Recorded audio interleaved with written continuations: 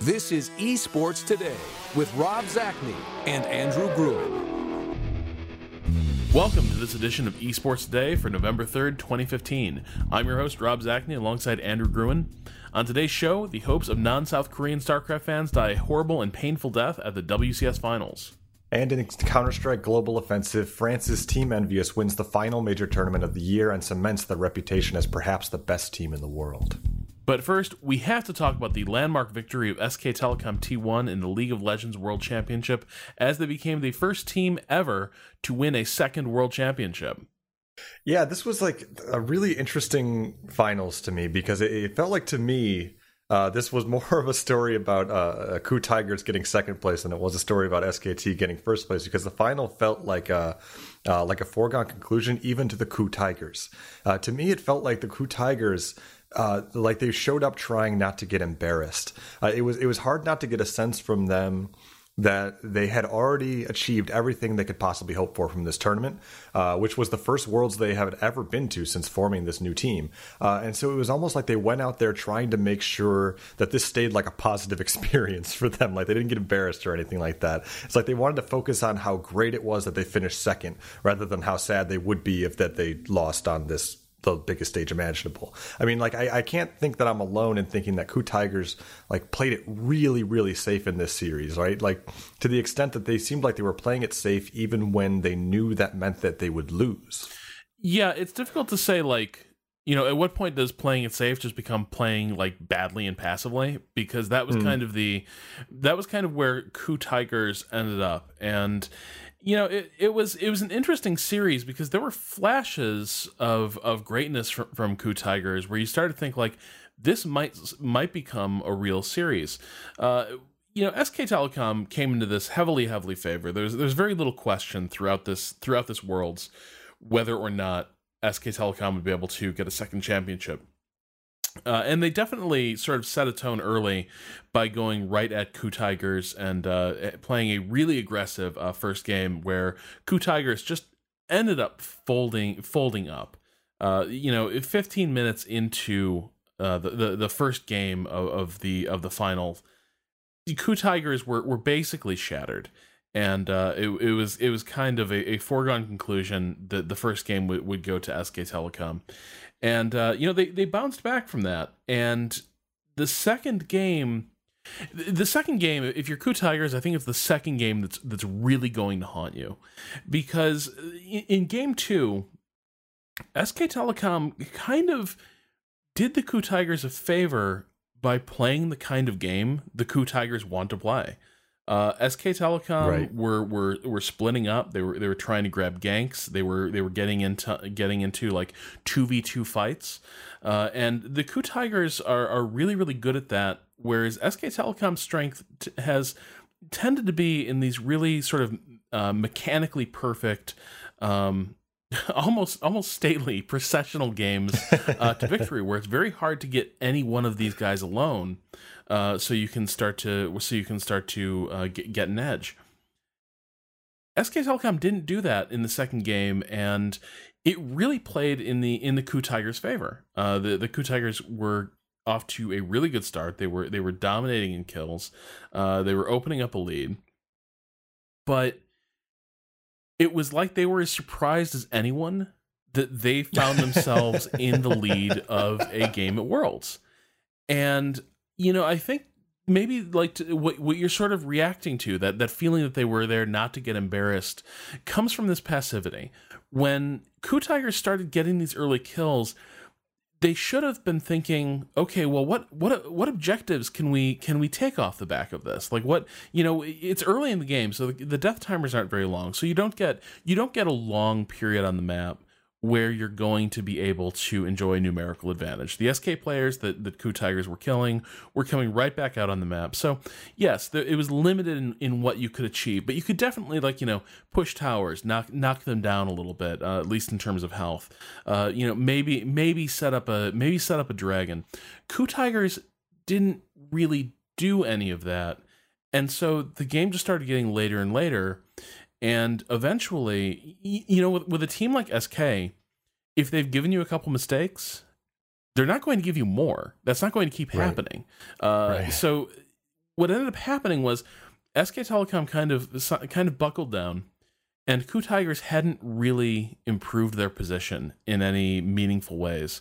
And for me, like, just the most upsetting thing, it was just absolutely infuriating, was I think the entire, like, the lead was narrowing because SK were starting to pick up momentum, but they were still a little bit behind, and the game had gone pretty far without anyone getting a dragon.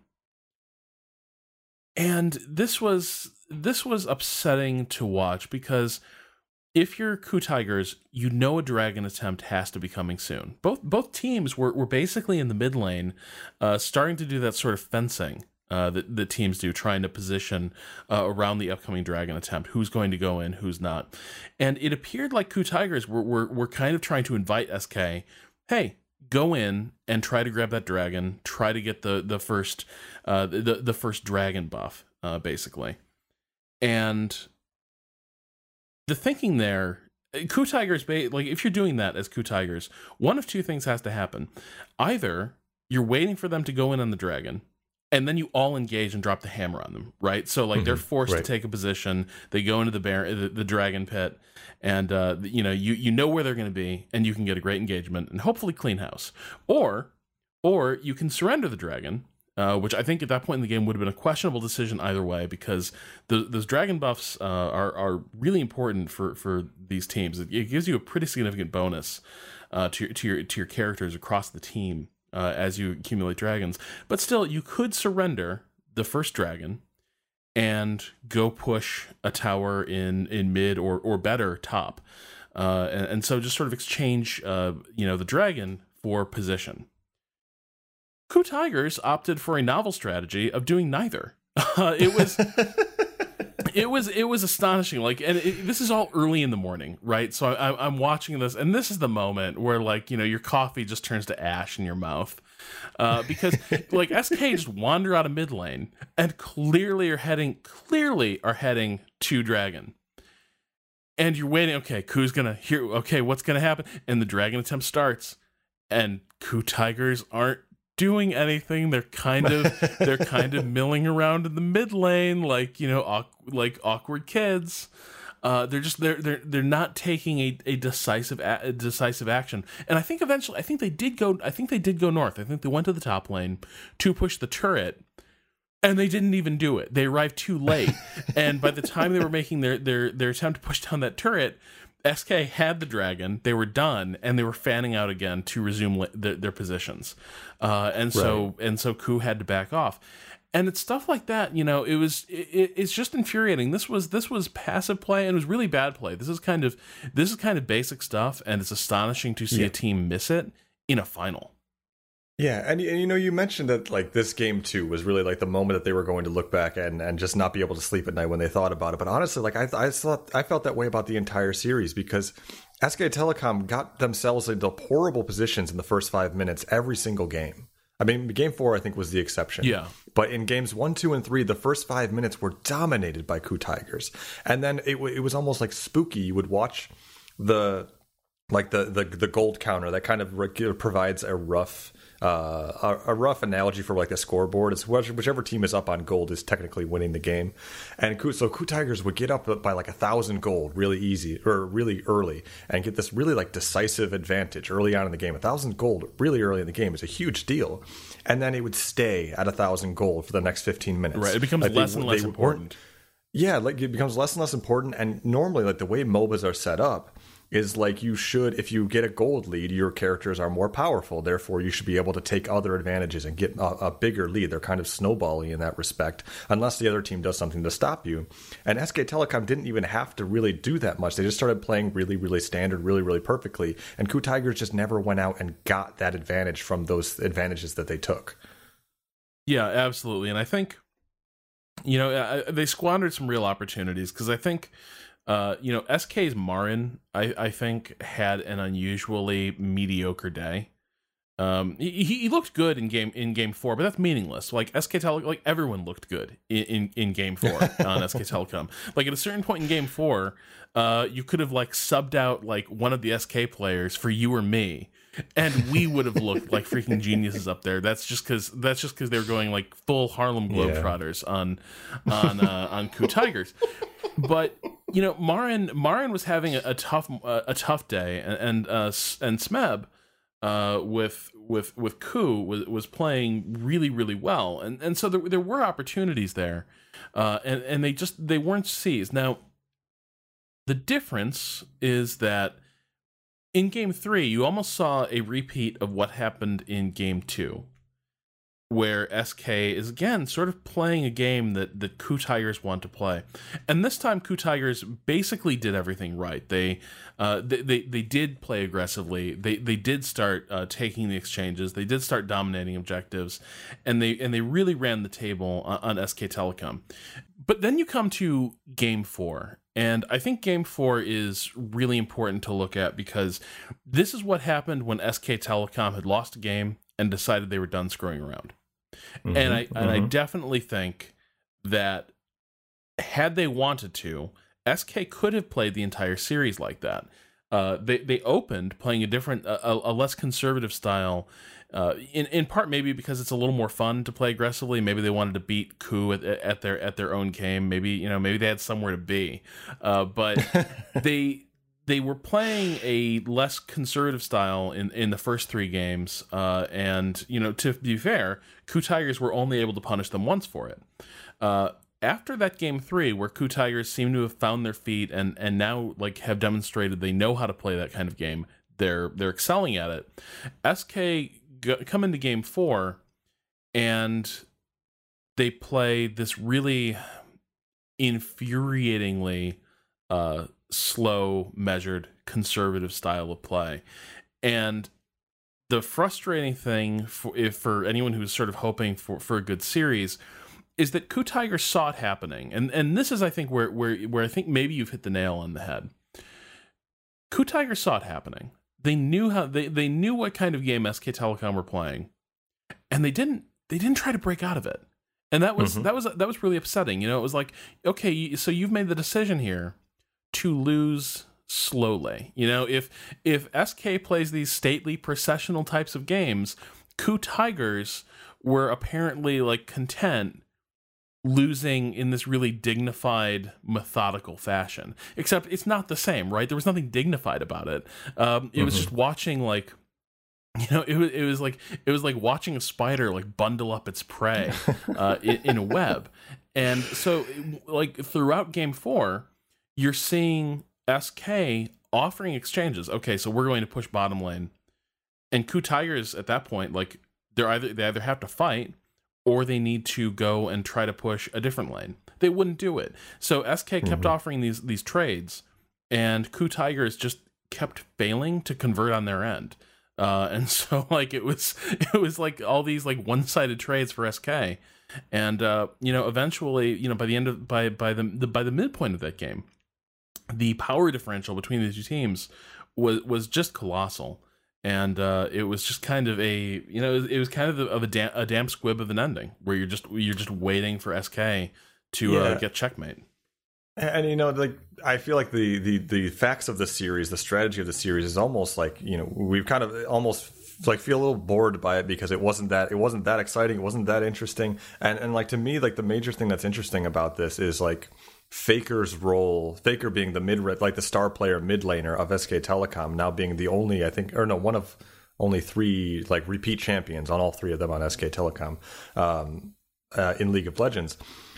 Like what is his role now in like the history of esports? Is this like a guy who is now like a StarCraft legend like Boxer or a Quake legend like Fatality or something like that? Like what is his legend at this point?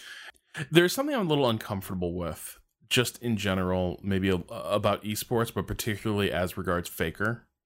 And that is everything tends to become a meme. And I think Faker's greatness became a meme. Really? Okay. Yeah, and that's not to say he's not a brilliant player. But you remember when they won in 2013, there was like, things Faker does. Yeah. And there's a tendency sort of to hand wave away like the specifics of Faker's play. I think Faker, Faker's absolutely a legend. It's not just that he's great in mid lane. He's a great player who can absolutely like win these 1v1. He can basically bully people out of lane, completely control the jungle and the lane around him. Also, like he's kind of one of the older guys on the team. He's sort of one of the people who sort of set the tone for SK. That said, I personally feel like Faker in 2013 was a more exciting and more dominant player than Faker in 2015. And that might not be to take anything away from him. Like, competition level is, in some ways higher this year. People have been going to school on SK for ages. People have been going to school on Faker for ages. But in 2013, Faker was having one of those years where he was a true carry, where there were just games where he just decided, no, we're going to win here, and I'm the one to do it. And like a perfect example of that is like when he was on when he used to play like Gragas. Gragas can be a little tricky to play because his skill shots unfold so slowly. You got to like watch that little barrel animation rolling down the lane and everything. Sure. So it's difficult to do. Except Faker had a weird ability to anticipate where people would be, and so like people would just sort of like impale themselves on Faker skill shots, and it'd be sort of astonishing. You didn't see quite the same amount of fireworks, and Faker would make great plays, but at the same time, it was in the context of he's got this dominant team around him, so he can just show up and drop the hammer. So in some ways, maybe it's the difference between maybe it's like in 2013, like Faker is basically LeBron James during his first stint with the Cavs, where it's like it's completely his show, and he had some great players around him. He had Piglet and Pumandu, but it was definitely the Faker show. This year it was the SK show, and Faker, I think, has ascended to this grand old man status. Right. Yeah, and I think that in general there's a tendency in esports to focus just on like the moment-to-moment skill of a player, because that's like the most relatable thing to someone who just plays online and someone who's kind of a casual fan, and you can see the brilliance of the play right there. And it's not quite as exciting or sexy to focus on like the gamesmanship of a veteran who just knows how to bring a game home and who knows how to win 3 out of 5 games. And that's something that I feel very strongly about with veterans, and maybe that's something that gets a little bit overlooked with Faker. But while SK Telecom and Faker were dominating the World's Finals this year, 500,000 people were tuned into DreamHack Cluj-Napoca watching Counter-Strike Global Offensive as Team Envious took down Na'Vi in dominant fashion to come away with the lion's share of the $250,000 prize pool. And at this point, they really made a compelling case for being the best team in the world right now. And maybe that seems like kind of an obvious thing to say, like that the team that won the big tournament this weekend is the best team in the world. But that's not necessarily the case in Counter-Strike Global Offensive. And that's because Team Fnatic has been so dominant over the past year that even when somebody else wins a big tournament, most of the time people still turn around and say, isn't that good for you? That you did a good. But Fnatic is still the best in the world. Don't mind your place. But now we've got Team Envious has won like 3 of the last 6 big tournaments since coming in second place at ESL One Cologne in August, and Envy even beat Fnatic in one of those finals. And Fnatic has been doing great this year in the ongoing ESL ESEA Counter-Strike Pro League, but in tournaments, it's been all Envious. Yeah, and definitely, I'm not sure you can pick a clear winner in Counter-Strike right now, because the tendency has been since the summer for so many good teams to sort of trade among themselves. But I think you have to acknowledge that sort of the late summer and the early fall has absolutely belonged to Envious.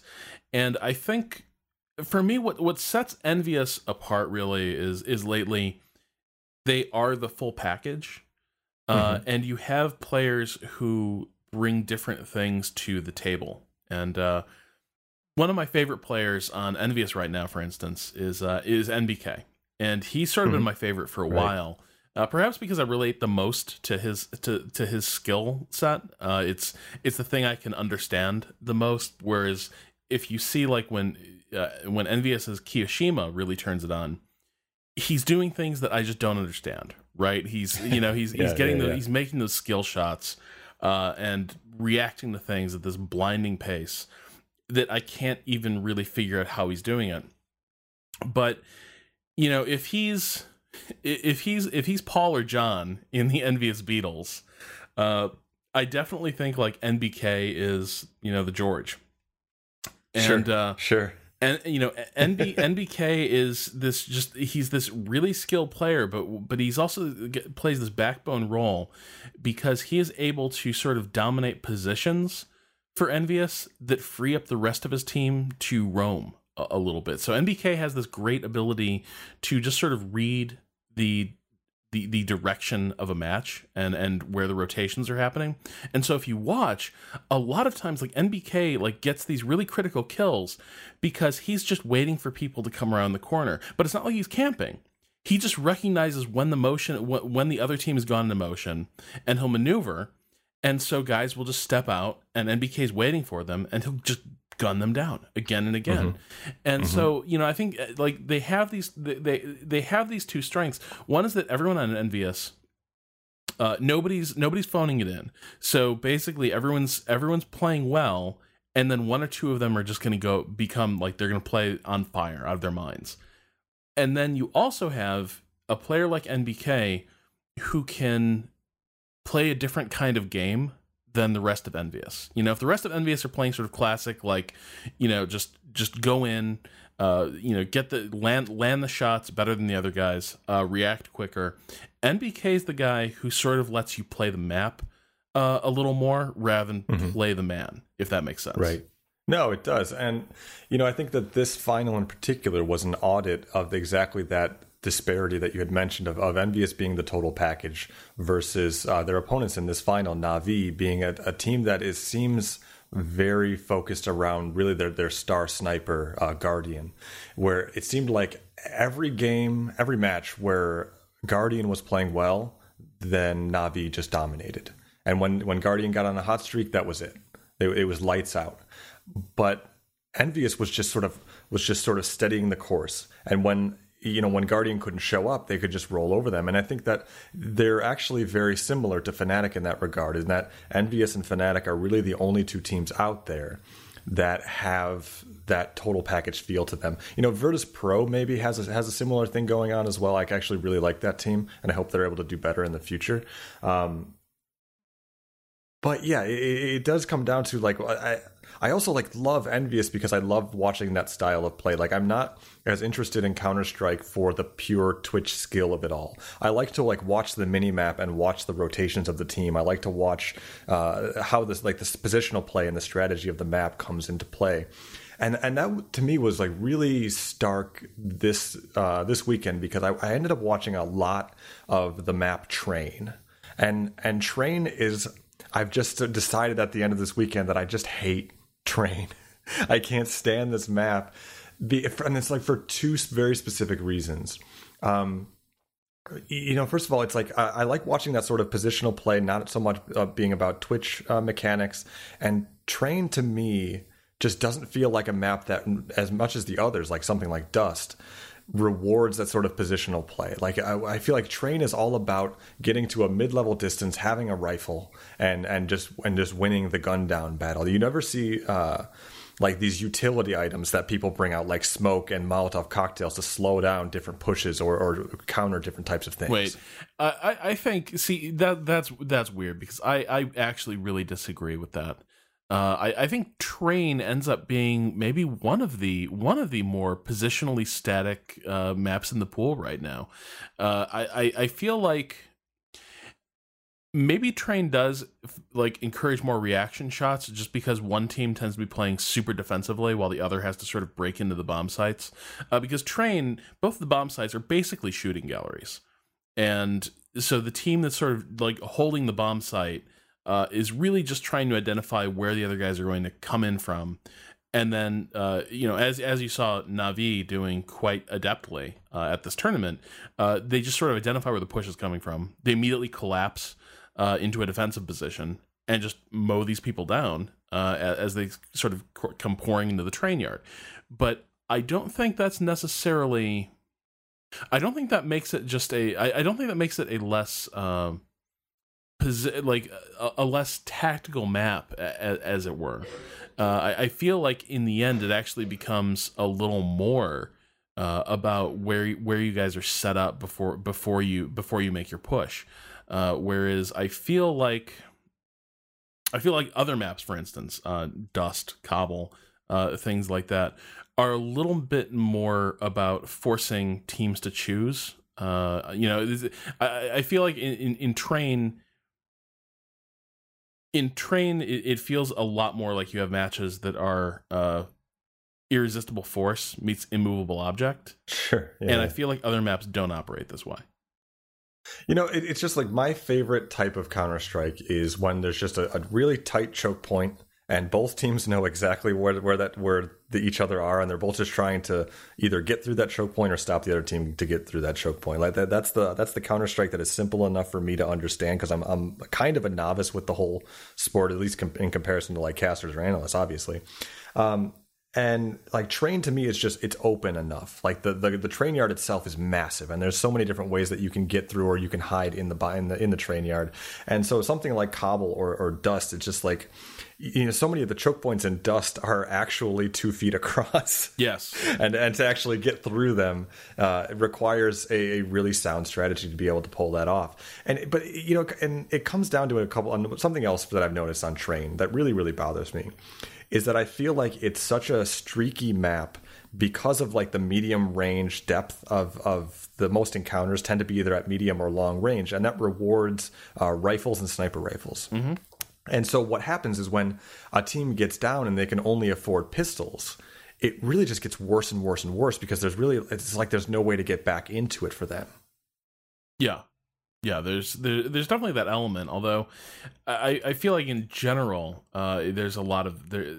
I feel like in general it can be really brutal, especially for the CT side. Once you sort of fall behind in economy, I feel like I see it a lot where the counter-terror side is doing really, really well, like dominating a round. Mm-hmm. And then it just takes a few bad rounds, and suddenly, it's like, where did all the guns go? Like what happened? Yeah, and it's sort of feeding off of that. Like I've fallen in love with Cobble recently, because when you watch teams play on Cobble, there's just this like plethora of different weapons they're willing to use. Like for the first time, you're seeing shotguns. You're seeing these tiny little SMGs that you never see get used before, because the map is so varied, and you can just use the map in so many different ways and position players in certain ways where they can play a type of specialist role where a shotgun is a viable thing. And I'm so entranced by that. I'm so entranced by the different choices that teams get to make. Whereas you talk about something like Train, and you'll just see the entire team load out with AK-47s, except for maybe one player who has an AWP sniper rifle. That just kind of drives me crazy personally. Yeah, I definitely did. I felt like after Na'Vi didn't win on Train, they'd shot their bolt. I absolutely felt like their entire, because they knew they weren't really on the same level as Envious. And so, like, you could tell that after Train slipped away from them, they knew they were done, because it was the only map where they could really match up well against Na'Vi. It was the only map where things would be static enough that they could just sort of shoot guys as they came in. And the moment you were playing a slightly more dynamic map, you saw Na'Vi was just not in the same league as Envious. So there's still a great deal of Counter-Strike coming up in the next month or so, with no less than 4 tournaments with a $100,000 prize pool or greater. So we'll see if Envy can keep it rolling, or if Fnatic can regain their form. Meanwhile, over in StarCraft, we had the round of 16 in the end-of-year WCS BlizzCon finals, and it was an odd mix at an odd time in Heart of the Swarm. This is kind of a dead game walking. It's on its way out. Yeah. Most of the pros have transitioned to Legacy of the Void, so really it's only these finalists who are still playing Heart of the Swarm competitively. So we ended up with a lot of like 3-0 beatdowns and some players who just didn't seem to show up. But then there were some fantastic series that went the full distance. Yeah, there was I think there was like 2 series that went the whole distance. This to me, I don't know if I even necessarily agree that they were fantastic series. Like this to me was like not the best StarCraft weekend that I've ever seen. It was almost all 3-0 matches, like you said, and like to me the most memorable and interesting matches were when somebody just completely collapsed and we got to see a good old fashioned stomping. The most obvious example of that was Life versus Lilbo. Oh boy. You can hear that says it all right there. Like this was one of the most spectacular stompings I've ever seen, and there was a lot of disappointment surrounding this match because Lilbo is a French player, which positioned him as sort of like the great hope for non-Korean fans. He's the only player in this tournament not from South Korea, and like this his performance here was like honestly embarrassing, and not because he lost, but because he publicly confessed that he wasn't trying. Like he even said in the recorded interview, like the hype video before the match, that he wasn't preparing for this match because he didn't see the point, because Legacy of the Void, the expansion pack to StarCraft 2, was coming out in like a month, so why bother? Which just like, it's one thing to deliberately put on a bad show for selfish reasons. It's wholly another to just admit that publicly.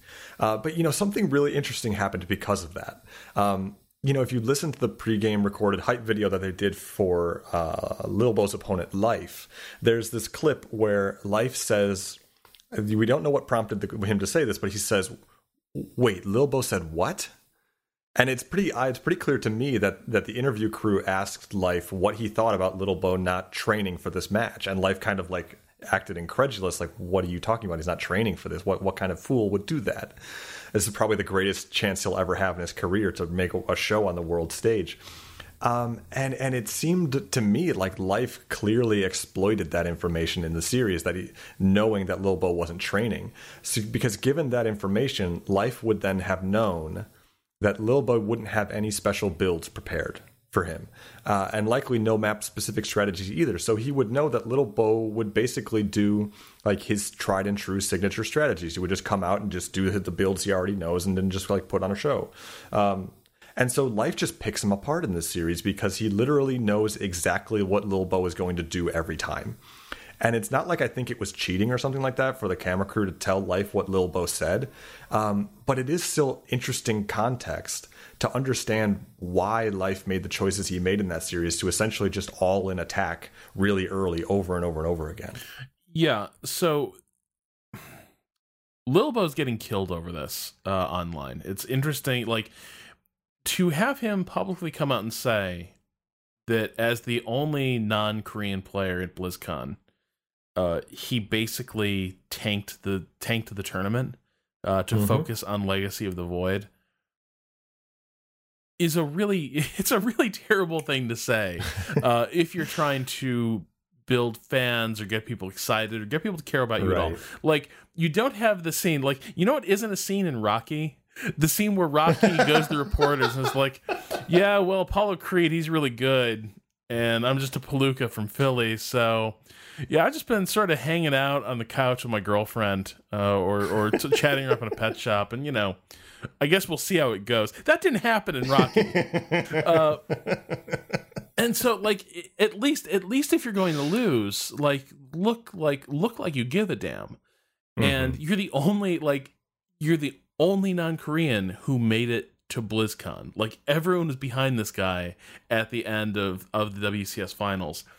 And then to say, well, I've been practicing Heart of the Swarm because that game's done. I'm focusing on my future, which I'm sure will be very bright given this. I'm focusing on my future in Legacy of the Void.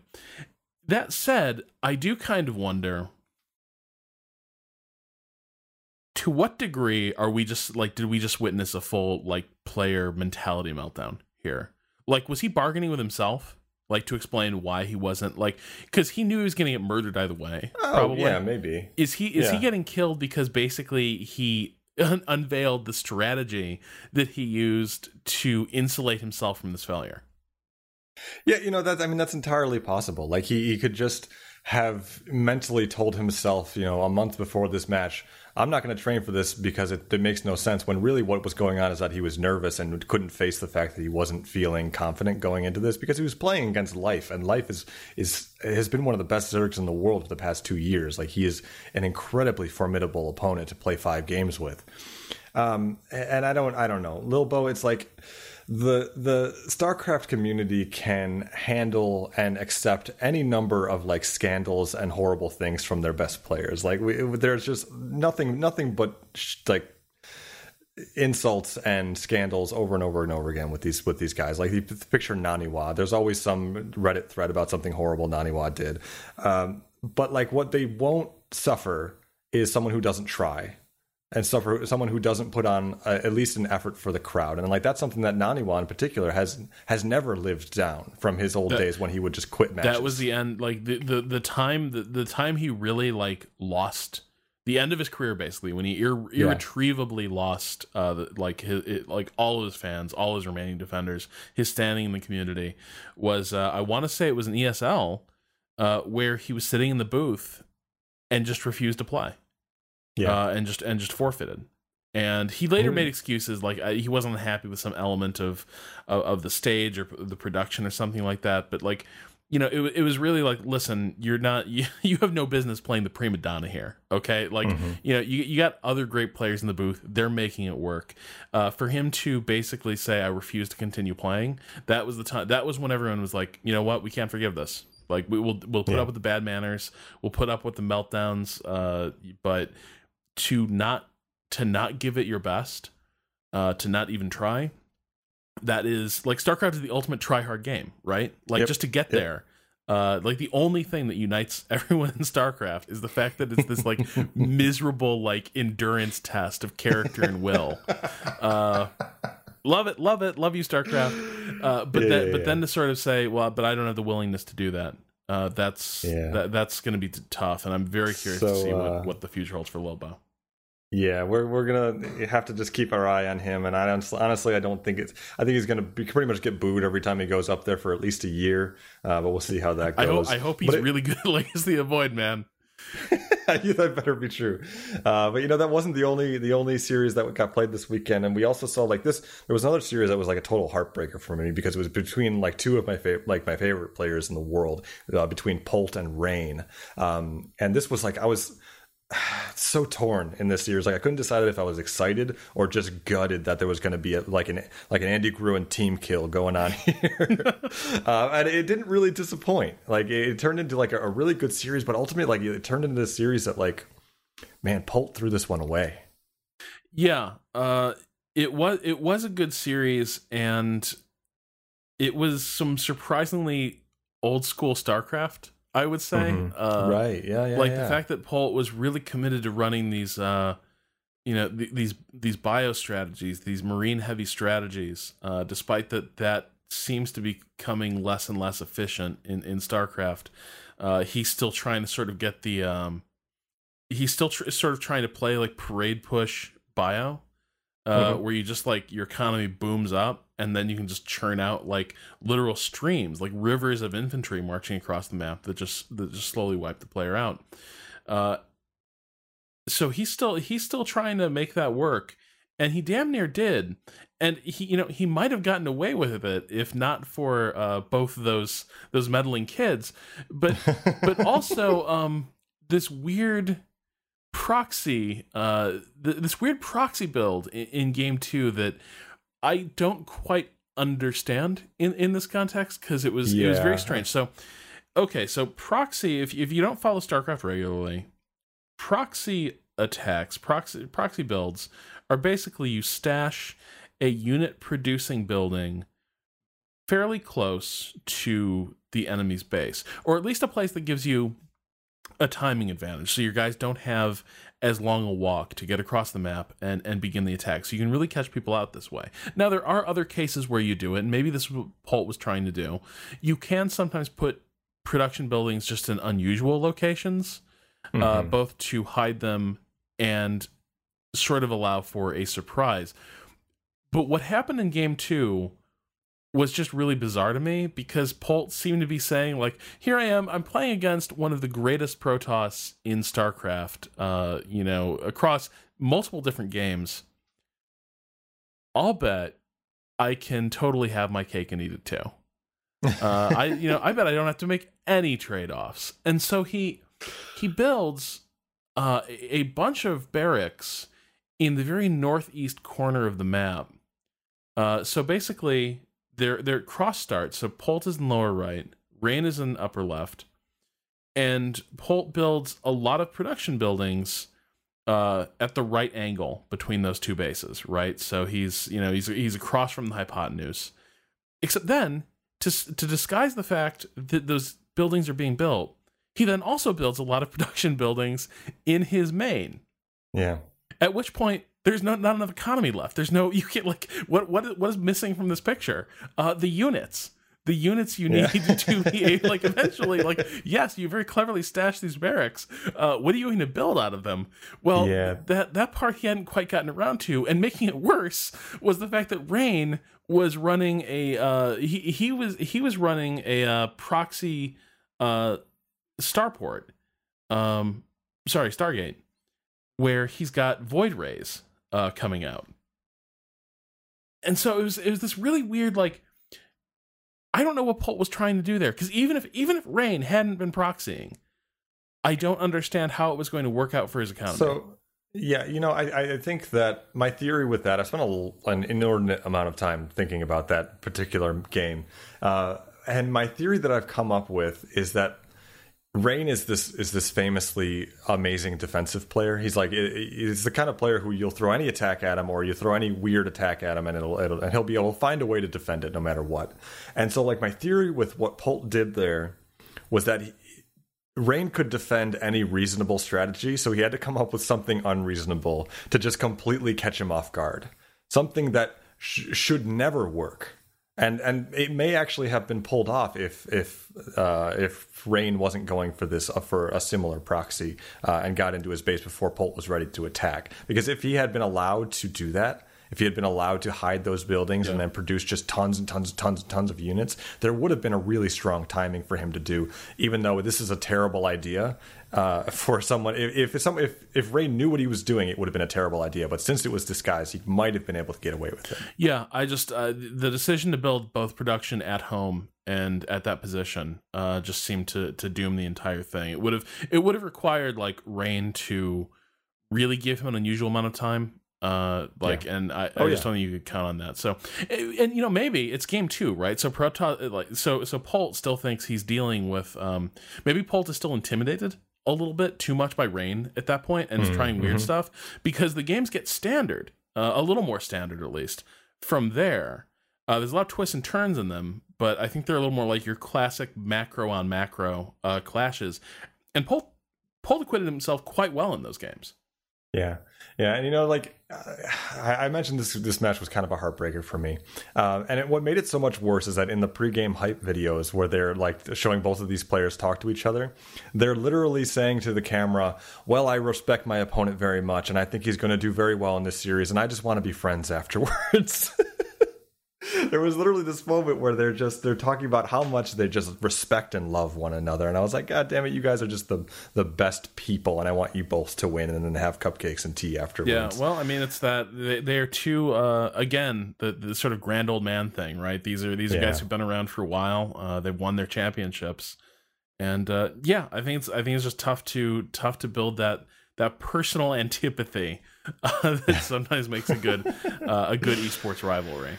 Yeah, so these were just 2 of the matches out of the round of 16. There were a bunch more that we don't have time to talk about, but we're coming up on the round of 8. But so with the conclusion of StarCraft 2's World Championship Series round of 16, that covers it for this week's Esports Today. Now let's talk about esports tomorrow. Yeah, so we are looking forward to the round of 8 in the WCS Global Finals, and I think we've got a lot of really amazing matchups to look forward to this week. SOS is facing Rain, which is like this amazing battle of Protoss philosophies and play styles. But I really think the crown jewel of this next round has to be like Grandmaster Terran Innovation taking on Life. Yeah, no, I'm so excited to watch Innovation versus Life. This is going to be so much fun because like Innovation is the top player right now. He's pretty much undisputed that he's the favorite to win this tournament. But Life is like, it's funny to say this because I think he's 17 years old, but he is one of those old men at this point in StarCraft because he's just competed so much, and he's competed at the very top level for his entire 2-year career. That he is such a wise competitor that even if he's not necessarily the best player competitive, like mechanically, I mean to say, he'll always find a way to make it like a good series. He's always going to figure out a way to compete mentally with his opponent. Yeah, this is one that I really hope lives up to the billing. Now, I also hoped that last night Sunday Night Football would live up to the billing. That was 2 undefeated teams, and it turned out to be a 20-point blowout. And that happens a lot in sports, right? Where it's like, boy, this is gonna be a great fight, and then someone gets blown away. And if I had to gamble, I would say that Life is probably going to get smoked. But again, like we talked about previously on the show, Life brings it to BlizzCon. Life shows up for big tournaments. He gets his buff when the stakes are high enough, and so I think you got this interesting clash between one of the truly great competitors, one of the great like primetime players of StarCraft in Life, versus just one of the most insightful and disciplined Terran players in the world. So this is the ZVT dream. Yeah, and you know what? This is, if I had to guess, we're almost certainly going to see like the marquee StarCraft matchup, which is like Terran with these big clockwork rolling tank Thor like mech armies versus like a Zerg that's just trying to poke holes in it and then jab and move and try to find holes in that strategy. And it's really just a joy to watch, and I'm really looking forward to what they have in store for us. So that we'll have that coming up this weekend. Then we'll also have Heroes of the Storm and Hearthstone World Championship events going on at the same time. So if you're a fan of Blizzard Esports, dig in because it's going to be a long weekend. So that concludes this week's edition of Esports Today, an Idle Thumbs Network podcast produced by Michael Hermes. You can learn more about the show and discuss this episode and esports in general with our community at esports.today. We'd also love to do a listener mail segment soon, so drop us a line at questions@esports.today. Today I had a very important breakthrough. I figured out that the emails were being forwarded to the wrong address, so I promise in the future I will absolutely be reading your emails and answering them on the air. You can also follow us on Twitter at ES2D Podcast. If you've enjoyed Esports Today so far and you have a few spare minutes, you can really help us out by leaving a review on iTunes and telling your esports buddies about us. We'll be back next week to discuss the past, present, and future of esports. For Andrew Gruen, this is Rob Zachney, signing off.